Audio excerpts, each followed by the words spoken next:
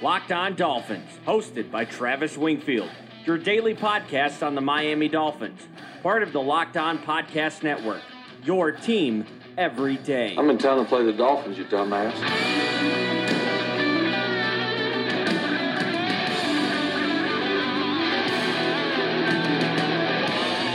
What's up, Dolphin fans, and welcome into the Thursday, February the 28th edition of the Locked On Dolphins podcast. I am your host, Travis Wingfield, and as always, I am here to bring you your daily dose of Miami Dolphins football. And on today's show, the Combine about to get underway. Brian Flores and Chris Grier speak at the Combine in Indianapolis. We'll get you caught up on the key quotes and takeaways from those press conferences. Plus, we'll preview the Combine and tell you what the actual scouts are looking for throughout the weekend and how to tailor your viewing experience to be Miami Dolphins specific. And could Ryan Tannehill return? We'll discuss that and our prospect of the day in the final segment. But first, before any of that, I kindly invite each and every one of you to please subscribe to the podcast on Apple Podcasts. Leave us a rating, leave us a review, and give me a follow on Twitter. It's at Wingfield NFL. The show is at Locked On Fins. And check out LockedOnDolphins.com. We're going to have some numbers on Combine averages,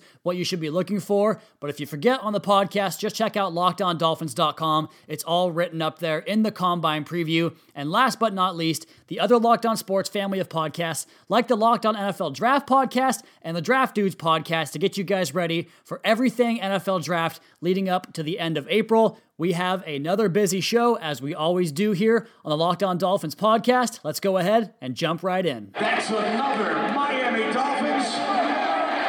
And the first things we're talking about today are just the press conferences of Chris Grier and Brian Flores. And Flores spoke for about 19 minutes in total, and Grier spoke for about 8 minutes, which looked like it was off in a corner of some hallway in a hotel. Again, all the NFL executives, journalists, everybody involved in the league, except for me, I guess, is in Indianapolis right now doing all this stuff. So tons of good opportunities for sound bites, information, all that fun stuff. Let's go ahead and talk about Brian Flores' 19 minutes at the mic, though. And the first thing I noticed immediately was that he looks rested, and maybe not as rested as a normal human being should be, because he is cramming the last few weeks since he got this job.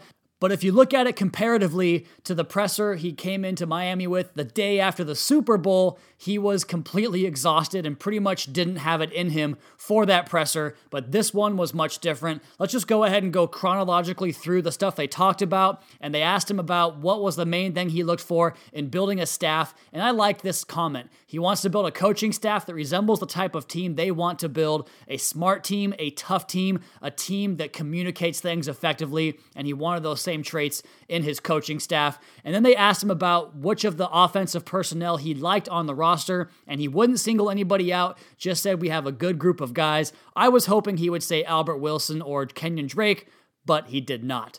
And then this next topic I think is going to be very important for Brian Flores going forward. Asked about what he's had to do as far as managing his time as the head coach and trying to plan his day. And he mentioned that it's a big challenge and that something he's going to have to learn quickly, because things come his way all the time, and there's always something to do, always a meeting to attend. And being the head coach, and this is me speaking now, means that there's going to be things that get added to your plate all the time throughout the day, every single day. And I think that his measured approach, which was very on display again, he's definitely measured and considers what he's going to say before he says it. I think that approach will bode well as far as growing and learning those traits to become a head coach and the guy in charge of the entire team, opposed to being a guy in charge just of a defense or a positional group like he has been in the past. And as measured as he is, and as discreet as he is in this press conference, as most coaches tend to be this time of year, or just in general, he did let something kind of slip out, because they asked him what the most important aspect of the team he wants to build, and he did say everything from top to bottom, every unit is important, but he did start rambling off units, and he started by saying run defense and then pass defense, so the old defensive mind does not rest there. He did ramble on talking about kick coverage and that type of thing, but I think that was more of a cover. This guy's a defensive guy at heart, and I'm sure that's where they'll start on this roster. Then he was asked about Patrick Graham calling the defense and how he'll handle that responsibility for the first time. And Brian Flores said, having done it for a year, I know that it's not just one person, it's a collaborative effort, and that's what we'll do here. We'll take opinions and suggestions from everybody on the defensive staff. Asked about how he develops players and getting these young guys up to speed and ready to perform at the NFL level. And this was probably one of my favorite parts of the entire presser, was he talked about rookies, second-year players, even a 7-year vet. We want to develop everybody in this building, and that goes beyond football. And to me, that's something he learned from Bill Belichick. Teach everybody their job, but also cross-train them how to do other things and make them valuable to your organization. Teaching has been the theme for a long time on this podcast now, talking about this coaching staff, and I think in that regard, they probably got it right.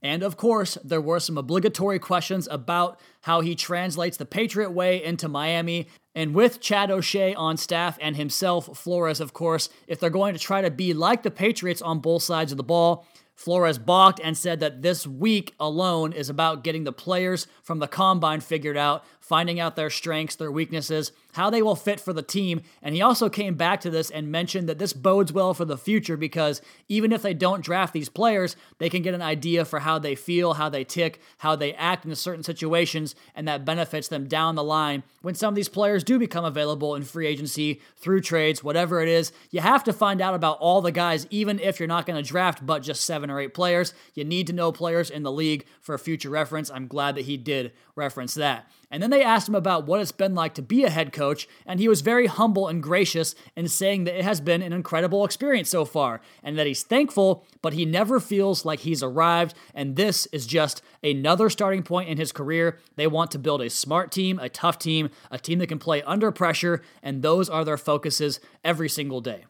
They then asked Flores about Ryan Tannehill, and like Chris Grier did, we'll talk about this in the final segment, they balked on it, just talking about how everything is an evaluation, and they still have some time to do that. They have done evaluations, but they have about 2 weeks to make those decisions, and like I said, we'll come back to this subject on the podcast. Talked about Brandon Bolden and Danny Amendola, that he has not met with them yet, but he believes they are both good players and great teammates that embody the team message. So maybe Amendola sticks around. I'm not sure. I'm not a fan of it, but I think it's definitely possible. They asked him about quarterback traits. He mentioned 3 things, and he kind of danced around this, but he did mention these 3 traits 2 times each. Mobility, which is very interesting, accuracy, and leadership. Those 2 are kind of a given, but mobility really isn't a thing that coaches say off the top that often, and that gives me a little bit of hope for my guy, and I'm sure all of you know who I'm talking about, of course, with Kyler Murray. And then, of course, they had to ask him about some of the things he says that sound like Bill Belichickian, so to speak, in that we are going to focus on this year, last year is last year, and they asked if those Belichick quotes are rubbing off on him, and he didn't hide from it. He said, sure, that's a possibility, but I think it's a good message, and I'm going to say things that I think are smart things to say to my football team and to say to you guys and build that way. And I just think he was very genuine and very honest. There's still a lot of ums and uhs, but I think that'll improve as he goes along. I think he's much more personable and straightforward than Adam Gase ever was. And then at the very end of the presser, he paused and thanked the media. And for guys like me, for instance, that were fresh into the scene last year, and even for veterans, that goes such a long way because Adam Gase could not have sprinted away from the podium fast enough in his time in Miami, and he thought that dealing with the media was just an unnecessary thing for him, which it probably is, but at least show the respect of those people doing their jobs. I think there's definitely some Patriot way dust, so to speak, sprinkled on Brian Flores. He's not wearing the hat over his eyes, and frankly, to me, he looks damn good in aqua. Well done, coach. All right, we're going to talk about Chris Grier. We're going to preview the combine and touch on Ryan Tannehill. We might have to bump prospect of the day today. We'll see how the time goes. We'll get to all that next on the Locked On Dolphins podcast at Wingfield NFL at Locked On Fins.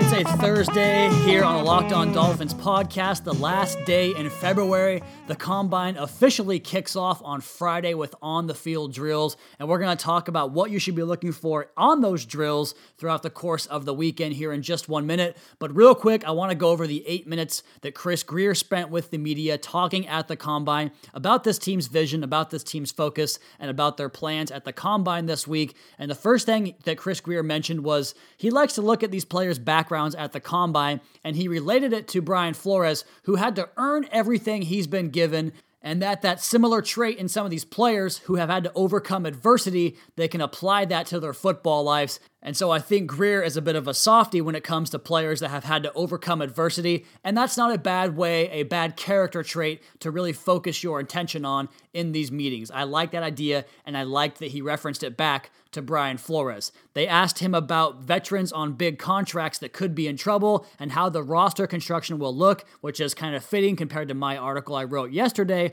looking at undrafted free agents or guys that got cut from other teams so as not to disrupt the comp formula. And of course, he walked it back and said the exact same thing that Brian Flores said. We're in evaluation right now. Everything is on the table. But that was a great question from whoever asked that, the reporter that asked that. Good job on that question. He also balked on Ryan Tannehill, but he did not balk on Xavier Howard. He said he's very confident that X will be back, and that one sounded super, super genuine to me. I imagine he'll be a priority this offseason, and he said that X wants to be a Miami Dolphin long term. Now, they asked him about Juwan James as well, and no discussions with Juwan James have gone on in Miami. He did say Juwan got married last weekend, so they wanted to give him some time away from football, and they're going to come back after the Combine and discuss contracts with Juwan James. And they asked also about the level of interest in having him return. Chris Grier was not quite as genuine on this or as straight to the point as he was on Howard, but he did say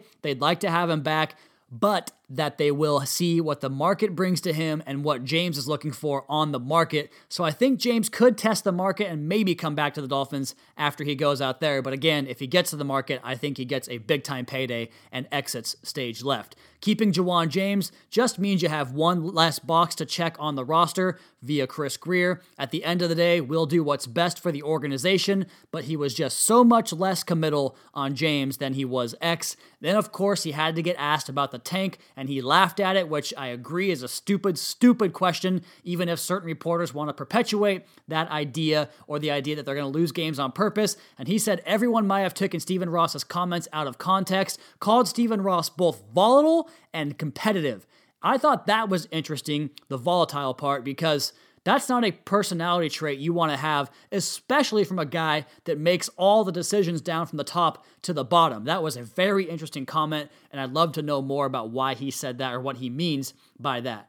And to refer back to the tanking idea, he said, look, we can't go out here and talk about wanting tough guys and smart guys that play their ass off and then ask them to rein it back and lose games on purpose, which I thought was a very good point in itself. They also asked Grier about Brian Flores and the decision to hire him and some of the traits they liked about him. Said he was organized, detailed, personable. He knew facts about everybody that was there in the interview process. You can feel his presence, you can feel his leadership, and the way he treats people is very impressive.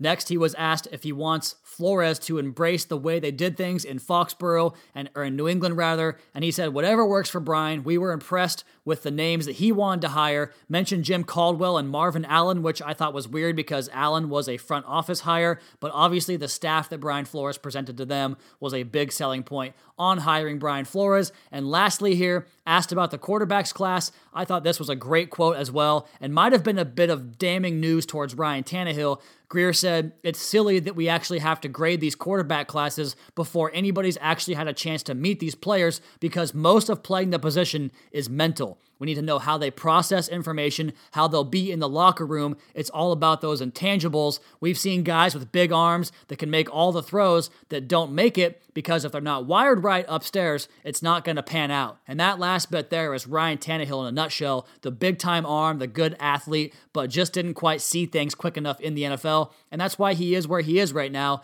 And we're going to get back to Ryan Tannehill and talk about him in the final segment. But real quick, let's go ahead and turn the page and talk about my column up on LockedOnDolphins.com, previewing the scouting combine this weekend in Indianapolis.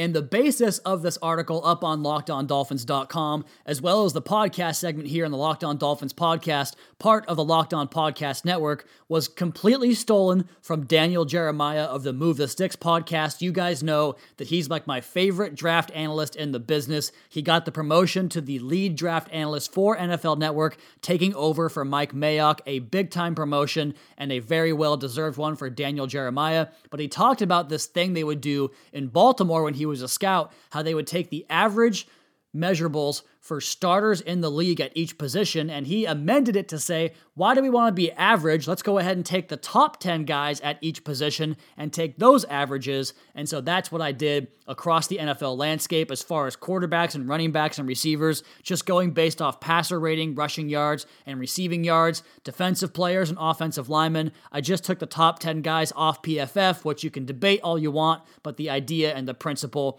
all falls under the same umbrella when you do that. Let's go over some of these positions and talk about the average player, what you want to look for at the combine coming on Friday, Saturday, Sunday, and Monday. And Saturday will be the quarterbacks. The average quarterback in the top 10 this year in the NFL was 6'2" and 3/8 inches tall, 220 pounds, runs a 4.9 40-yard dash, a 3-cone of 7.28, and a 30-inch vertical. So that's your average baseline for a top 10 quarterback. And we're going to skip some of these positions that I think maybe aren't that big of a need for the Dolphins going into the offseason, like wide receiver and running back. Talking about tight ends, your average tight end in the top 10 in the NFL again is 6'4" and 7/8 inches, 253 pounds. They run a 4.6 4.40, a 3-cone of 7.11, a 35-inch vertical, and they can bench out 21 reps of 225 pounds. And of course, the offensive line is going to be a big selling point for the Dolphins. These guys are going to work out tomorrow on Friday, so check out these players for these numbers. At tackle on the outside, 6'5" and a half inches, 312 pounds, a 40 of 5.09 seconds. So those guys are scooting, but the even more important drill, and this is probably more true for interior offensive linemen, but the 3-cone, 7.69, a 31-inch vertical, 34.5-inch arms, and 26 bench reps on the interior, 6'4" and a half inches tall, 314 pounds. The 40-yard dash is lower at 5.24, and the 3-cone is higher at 7.56. That obviously has to do more with getting out in space, getting to the second level, and making those down blocks in the run game. They also want 29-inch verticals on the vert jump and 25.5 bench reps on the old bench press. As far as defensive ends go, the average top 10 guys based on PFF's overall grades, their measurables go like this: 6'3" and 1/8 inches, 268 pounds, a 4.78 40, a 7.26 3-cone, 34.5-inch vertical jump, 23 reps on the bench press. Let's go ahead and move things along here to cornerback. 6 and 1/8 inches I thought was interesting because the league is going more towards these lengthy corners, just like the Dolphins try to do with Cornell Armstrong, Xavier Howard, even going back to Byron Maxwell and Tony Lippett. 201 pounds, that's a pretty well-built corner. A 4.52 40-yard dash, a 6.98 3-cone, a 36-inch vertical, and 13 reps. If you guys want to find the rest of these measurables, again, go to LockedOnDolphins.com, the Dolphins Scouting Combine Preview, and taking a look at what we're looking for on day one. The running backs, offensive line, and specialists will be out there. I think you can pretty much go across this entire group of O-linemen and try to find players for this Dolphins team because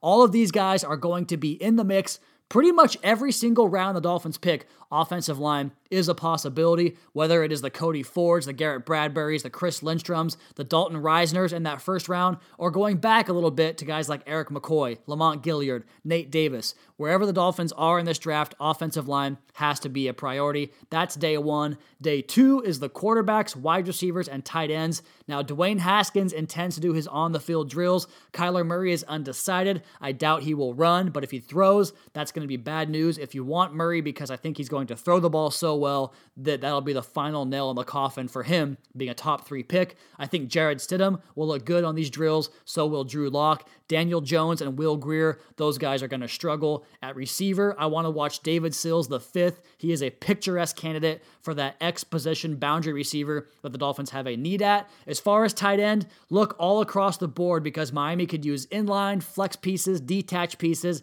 They can stand to add all types of tight ends to this roster, maybe even an H-back / fullback type. Defensive line and linebackers, those guys go out for day 3. Cleveland Farrell out of Clemson is a name to keep an eye on there. And of course, this entire group of players at this spot will be on watch for the Miami Dolphins. Before day number 4, the defensive backs, I think this group is very, very loaded in the first 2 rounds of this draft. In about that 15 to 40 range, you can see a lot of names come off. I hope the Dolphins find a way to trade back and get a couple of them if they can't get Kyler Murray. You've heard the names DeAndre Baker, Nasir Adderley, Chauncey Gardner-Johnson, Jonathan Abram. All these guys are going to be on the watch list for the Dolphins. And speaking of the Dolphins watch list, we are going to track the visits the Dolphins have at the Combine as best we can and keep a live running document up on LockedOnDolphins.com. So as always, your guys' number one source for everything about this Miami Dolphins football team, news, information, analysis, commentary, film, whatever it is,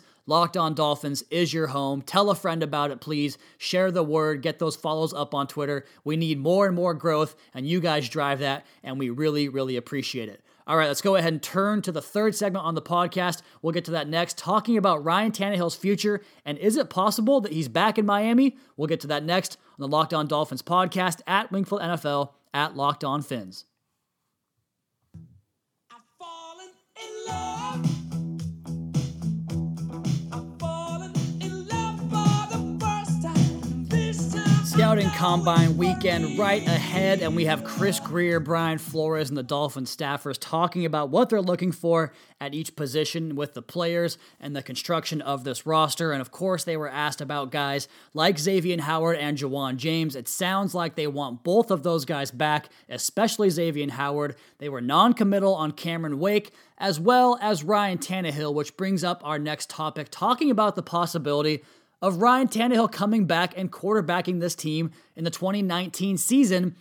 And there's a myriad of factors that go into this idea. Number one, I do believe that Ryan Tannehill, not for any fault of his own, has a divisive figure in the locker room among the other players that felt like he was treated differently than everybody else under Adam Gase. And that's not because Ryan Tannehill was special or better than anybody else in any way. I mean, Russell Wilson, who is a great quarterback, had the exact same problem, or reports of the exact same problem, with guys like Richard Sherman and Earl Thomas and Cam Chancellor and Michael Bennett and everybody on that Seahawks defense. And I think similar things happened with Ryan Tannehill, as Adam Gase was very quick to protect his quarterback in the last 3 years in Ryan Tannehill. And like I said, not a fault of his own, but it might have rubbed players the wrong way. So they have to consider that as far as his locker room presence. Even Chris Grier and Brian Flores both mentioned that in their pressers. Quarterbacks have to have a command of the locker room. Number two, the salary considerations, and the Dolphins will have to pay Ryan Tannehill out $13 million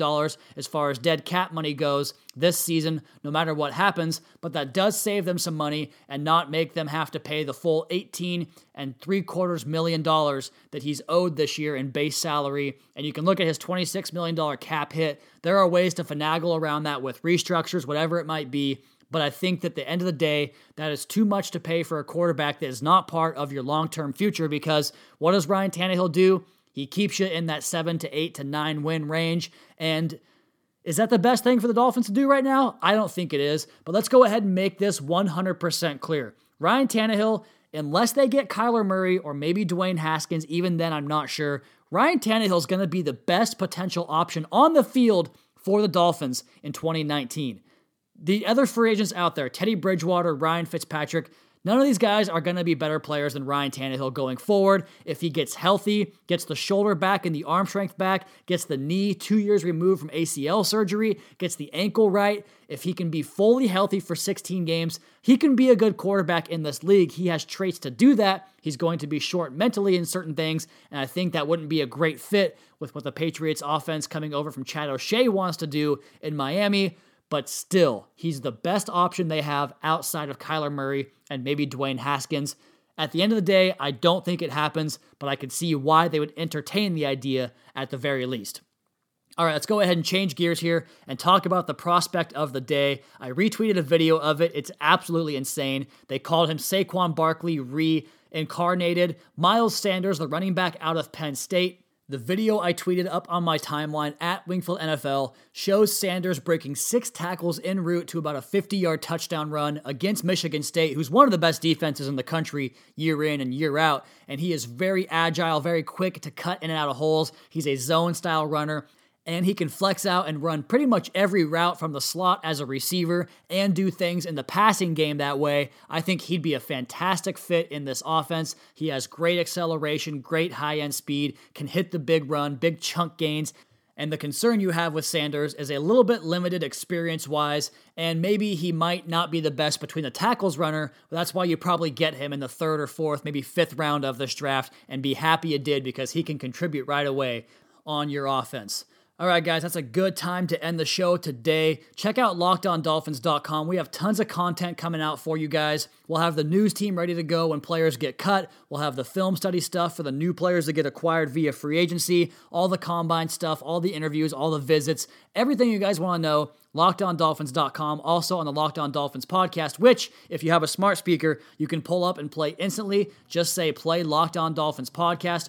Also, please be sure to subscribe to the podcast on Apple Podcasts. Leave us a rating, leave us a review. Check out the other Locked On Sports family of podcasts for all your local and national coverage of your favorite teams. Follow me on Twitter at Wingfield NFL. Follow the show at Locked On Fins. Keep up to date on our Daily Dolphins blog over at LockedOnDolphins.com. You guys have a great rest of your night. We'll talk to you again tomorrow for a Twitter mailbag and combine edition of the Locked On Dolphins podcast. Your daily dose for Miami Dolphins football. Sorry, I couldn't cut Freddie off.